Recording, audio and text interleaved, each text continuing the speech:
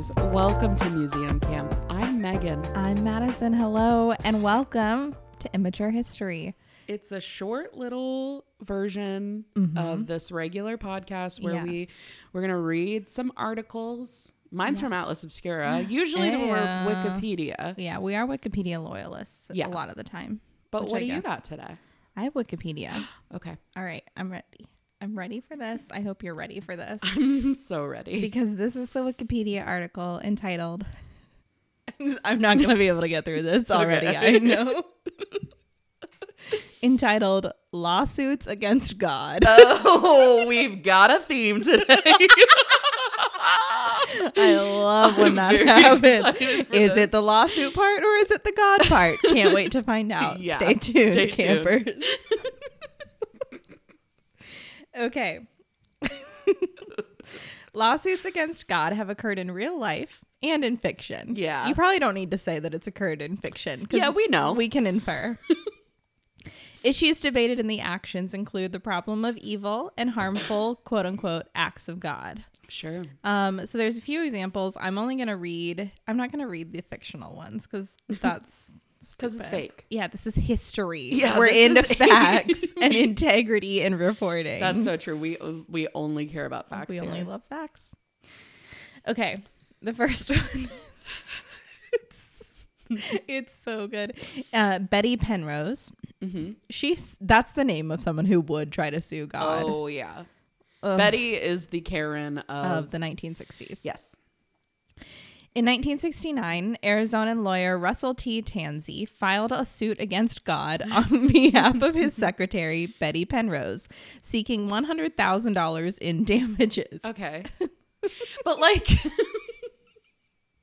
who's doing the payout? It feels like an enormous waste of time and money. It really is. Penrose blamed God for his quote unquote negligence in allowing a lightning bolt to strike her house. Okay. When God, quote, failed to turn up in court, Penrose won the case by default. Okay. Number one, he's busy. She's busy. Yeah. And you know, what's funny to me is that like this is clearly a case for your insurance agent, not for God. 100%. And so by trying to sue God, makes me feel like you either didn't have insurance or you didn't have a good enough policy, which in which case, Betty, you're the negligent one. Yeah, Betty, come on, girl. Homeownership 101. You got to insure it. You got to have that insurance. Oh, man. And not the biblical kind. Yeah. Because what I find about God's blessings, the payouts, is that they don't come when you want them to. Yeah. Or at all sometimes. So, sorry, Betty. Sorry, Betty and Christians. The next one is Ernie Chambers. Okay. And it's just funny because this one is a little bit longer. And so it has a whole article that just says, see main article, Chambers v. God. It's so funny. I would be so mad if I was a judge and someone was like, I'm here today to sue God. Yeah. I would be like, and case dismissed. Yeah. In the U.S. state of Nebraska, State Senator Ernie Chambers filed a suit in 2008 against God. And a state senator. In 2008, the internet had been invented. Yeah. I was almost done with high school. Filed a suit against God, seeking a permanent injunction against God's harmful activities as an effort to publicize the issue of public access to the court system. Okay. I mean, weird strategy. All right, Ernie, go off. The suit was dismissed because God could not be properly notified, not having a fixed address. Yeah, that's tough. Mm-hmm. The judge stated, quote, given that this court finds that there can never be service effectuated on the named defendant, this action will be dismissed with prejudice. I don't know what that means. Okay. Because I'm not a lawyer. Yeah. But. The senator, assuming God to be singular and all-knowing, responded, quote, the court itself acknowledges the existence of God. A consequence of that acknowledgement is a recognition of God's omniscience. Since God knows everything, God has notice of this lawsuit. Oh boy. I mean, logically, that checks out. That is a logically sound argument. Yeah. Nebraska media inaccurately reported that Chambers filed the lawsuit in response to another lawsuit that he considered to be frivolous and inappropriate. Chambers clarified that, on the contrary, his intention was to demonstrate that no lawsuit should be considered frivolous. Weird way to do that. Yeah, weird way. By suing God, he, quote, emphasized that attempts by the legislature to prohibit the filing of any lawsuit would run afoul of the Nebraska Constitution's guarantee that the doors to the courthouse must be open to everyone. Well, and like, what a roundabout way to just ensure your ticket to hell. Yeah. God's like, all right, well, fuck you. Yeah. You're never getting this address, baby. There's like a picture of him posted behind St. Peter. Yeah. He's like, do not let this man in. He's on the list. In response to Chambers' case, 2 responses were filed. The first was from a Corpus Christi lawyer, Eric Perkins, who wanted to answer the question, quote, what would God say? I don't understand what any of this is. Like, why is this happening? The second was filed in Douglas County, Nebraska District Court. The source of the second response, claiming to be from God, is unclear, as no contact information was given. I just feel like there's not a lot going on in Nebraska, and maybe they're a little too bored.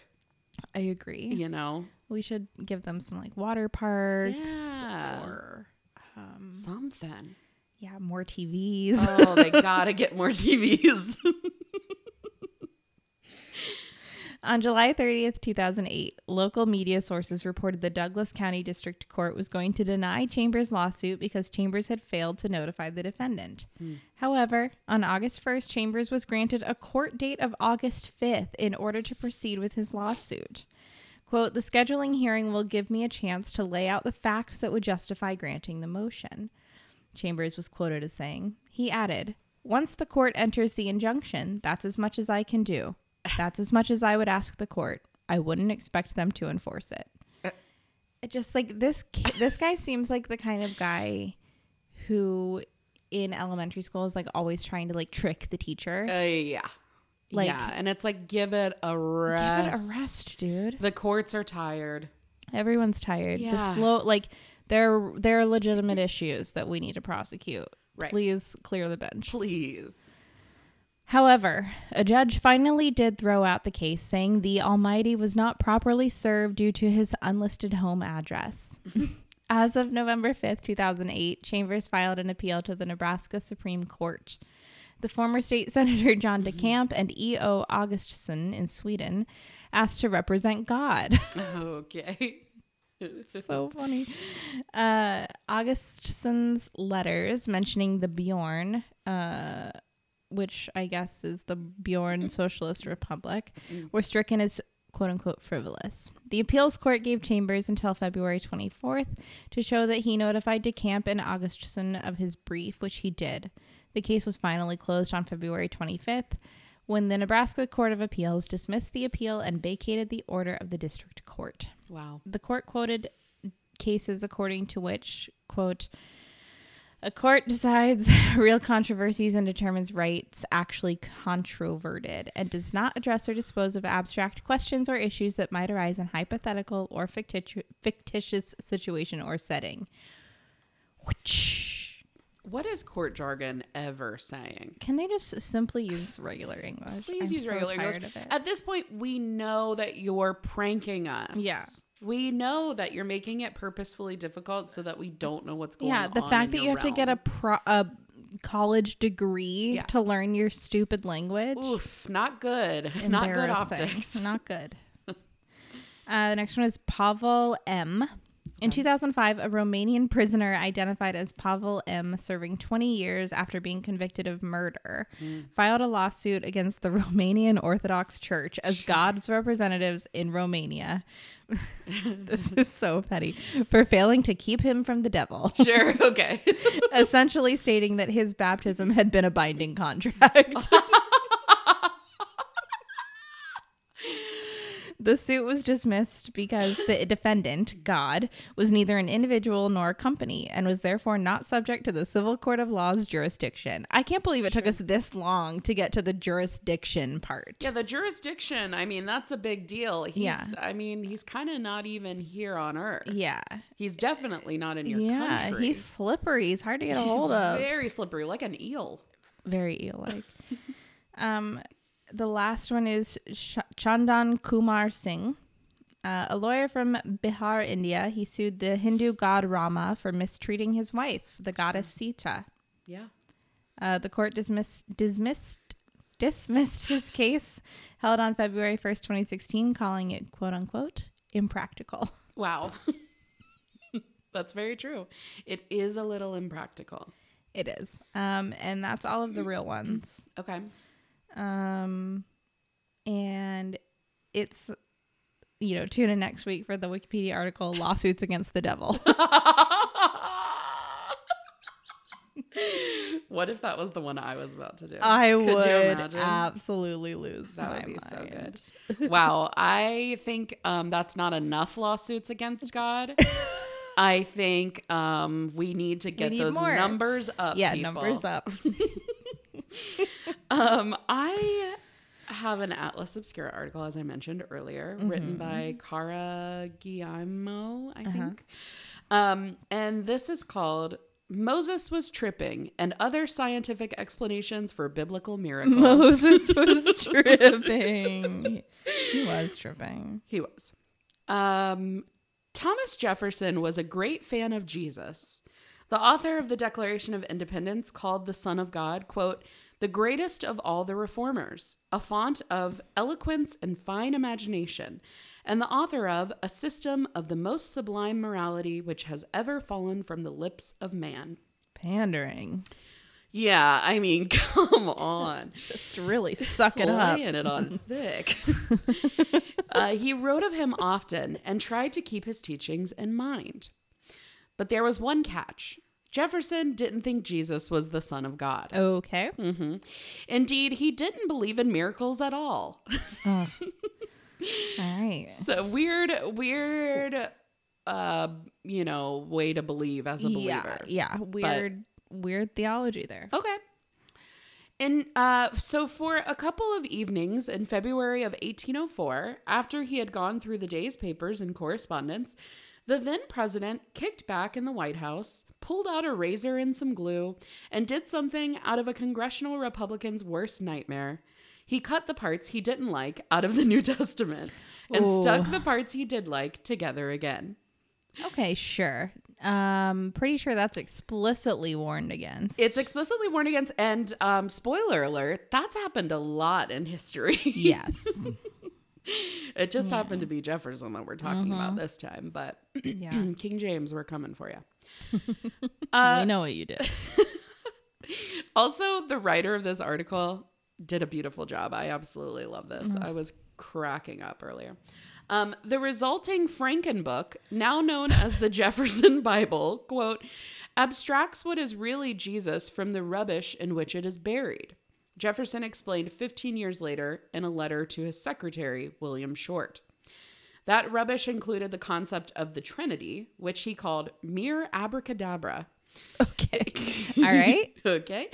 Immaculate Conception, which he predicted would someday be, quote, classed with the fable of the generation of Minerva in the brain of Jupiter, and nearly everything else with a hint of hocus pocus. Okay. If necessary to include the miraculous, Jefferson would cut the text even in mid-verse. Biography Peter S. Onuff writes in Jeffersonian Legacies. He was a Bible without prophecy, resurrection. His was a Bible without prophecy, resurrection, or infinite loaves and fishes. A Bible where angels feared to tread. It was only 46 pages long. So it was just like a story about like some totally normal guy named Jesus. Yeah. I mean, if you're getting rid of like, oh, well, I guess it was just the New Testament that he did. I mean, I would think if I'm going to slash up the Bible, cut out all the boring parts. Get rid of Leviticus. We don't need all Leviticus and Numbers. Yeah. The like so-and-so begets so-and-so. I don't need a family tree. Nope. Cut that out. No. Done. Yep. Yeah, I think there's a lot that you could probably... I think there's some trimming you could do with a lot of the stories to get to the point. Yeah, get it to an editor. I think Psalm, little verbose. It's a little bit... It's a little wordy. Yeah, it's a little bit much. We could do that. Yeah. I think slap some, ratings onto Song of Solomon. Yeah. Make it a little more family friendly. Yeah, this is the Bible. Yeah, it's the Bible, for Christ's sake. Jefferson was not the first faithful, rational person perplexed by miracles. For as long as the law of Scripture has bumped up against the laws of physics, theologians, philosophers, and scientists have looked for ways to reconcile the two. But in recent years, some researchers have taken things a step further. Armed with improving technology, a willingness to wade through incompatible fields, and often great personal conviction, they have set out to scientifically explain the definitively inexplicable. As miracles go, the first one, the creation of everything, is a doozy. Yeah. As Genesis has it, God hovered over the face of the waters for a scant 6 days, putting everything in place. Cosmologists put the number closer to 13.8 billion years. Okay. So a little bit of a... Tomato. Yeah. Someone fudged the numbers. It's a rounding error. Yeah. Gerald Schroeder, a biblical scholar and decorated nuclear physicist, has dedicated a lot of his career to convincing people that it's actually both. He does this basically by asking what a day is. This is Bill Clinton energy. If you make room for relativity, Schroeder says, it's possible that time is different for humans than it is from the perspective of the creator. Specifically, it's about 1 trillion times slower, thanks to Schroeder's interpretation of what he calls the stretching factor in Einstein's equations. Do the rest of the math, and 6 of these 24 trillion hour days come out to a little over 14 billion years. Problem solved. Great. So you just divide 14 billion divided by 6. That sounds like you got it. Mm-hmm. In case it needs saying, experts in every possible field take issue with this interpretation. Pointing out, among other things, that relativity could theoretically make any ordinary day on Earth appear to be any length at all. Yes, that is how it works. Mm-hmm. That's its whole thing. That's the whole thing. Move along further into the Old Testament, and you find another showstopper: Moses' parting of the Red Sea, just in time for the Israelites to cross and escape the Pharaoh's encroaching army. Mm-hmm. This event has captured the imaginations of artists for centuries and filmmakers for decades, but it's only in the past few years that oceanologists have started getting in on it too.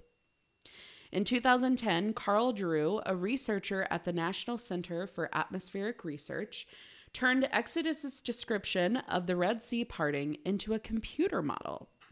He translated the strong east wind into a high but plausible 63 miles per hour, applied it to a reconstruction of a particular spot in the Nile Delta, and concluded that this could indeed have divided the waters. Wow. Have you seen that, like... it's like a little comic of a fish wearing a little tie, I think, and it like holding a little briefcase, and it's just like Moses is sitting there parting the sea, and he's like, oh, for fuck's sake. Yeah. And then later it shows the boss like, why were you late? And the fish was like, I swear you're never going to believe this. So funny. A fish with a job. With a so job. Good. Being late for work. Oh, I love it. They're just like us. They are. The wind moves the water in a way that's in accordance with physical laws, creating a safe passage with water on two sides and then abruptly allowing the water to rush back in, Drew explained in an NCAR press release.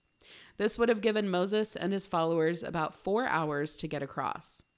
Other researchers have proposed alternate scenarios, including hurricane-grade winds over a shallow reef, or the site of the crossing actually being a reed-clogged lake.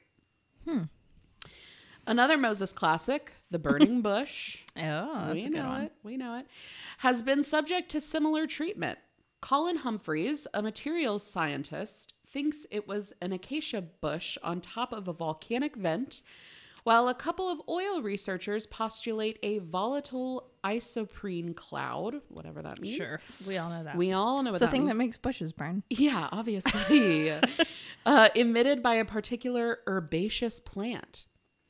Others think Moses may have been tripping on a common plant-derived hallucinogenic. Love that one. Love that theory. Love that one. Yeah. In 2011, I also think he couldn't have been the only one in the Bible who may have been tripping. Surely. I hope for their sakes. I mean, it was rough back then in those Old Testament times. I hope they were doing drugs. All of them. Please, yeah. In 2011, it took them 40 years to go like 13 miles. So I'm going to guess. They had smoked so much weed. They were like, where are we? That is the most stoned thing I have ever heard. Yeah. It is classic.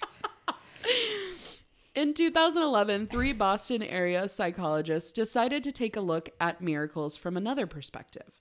Perhaps they were real, but only to those performing them. Their paper, The Role of Psychotic Disorders in Religious History Considered. I love that.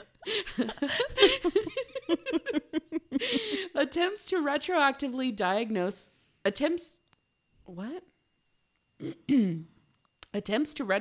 diagnose a quartet of renowned miracle makers. I would just think it's diagnose. Yeah. Okay. Through their lens, Abraham's and Moses' divine orders could have been manifestations of paranoid schizophrenia. Jesus' crucifixion may have been suicide by proxy, and the thorn in St. Paul's flesh was probably epilepsy. I mean, to me, this feels somewhat plausible. Yeah. Yeah. These findings support the possibility that persons with primary and mood disorder associated psychotic symptoms have had a monumental influence on the shaping of Western civilization, they write, saying that they hope their article will translate into increased compassion and understanding for persons living with mental illness. Thus far, scientists have been silent on most of the New Testament feats. No nutritionists have tackled the loaves and fishes, and only vintners transform water into wine. A notable exception is walking on water, which, according to a team of Israeli scientists, could have been accomplished with some well-placed stones. I mean, I have questions. But... Yeah, and same. Yeah. But as technology improves, this may change. Imagine what epidemiologists could do if they cracked the secret to divine healing. If this trend keeps up, anything that fell prey to Jefferson's razor could be redeemed by Occam's. Beautiful. A beautiful final sentence. Beautiful. Wow. And that was Sunday school. Wow, you guys. Sunday school. We did it. Back to our roots. Campers, we hope you're feeling blessed, and I hope that your cup runneth over. Yeah. And thank you for joining us in this fellowship. We'll see you next time. We love you. Goodbye. Goodbye.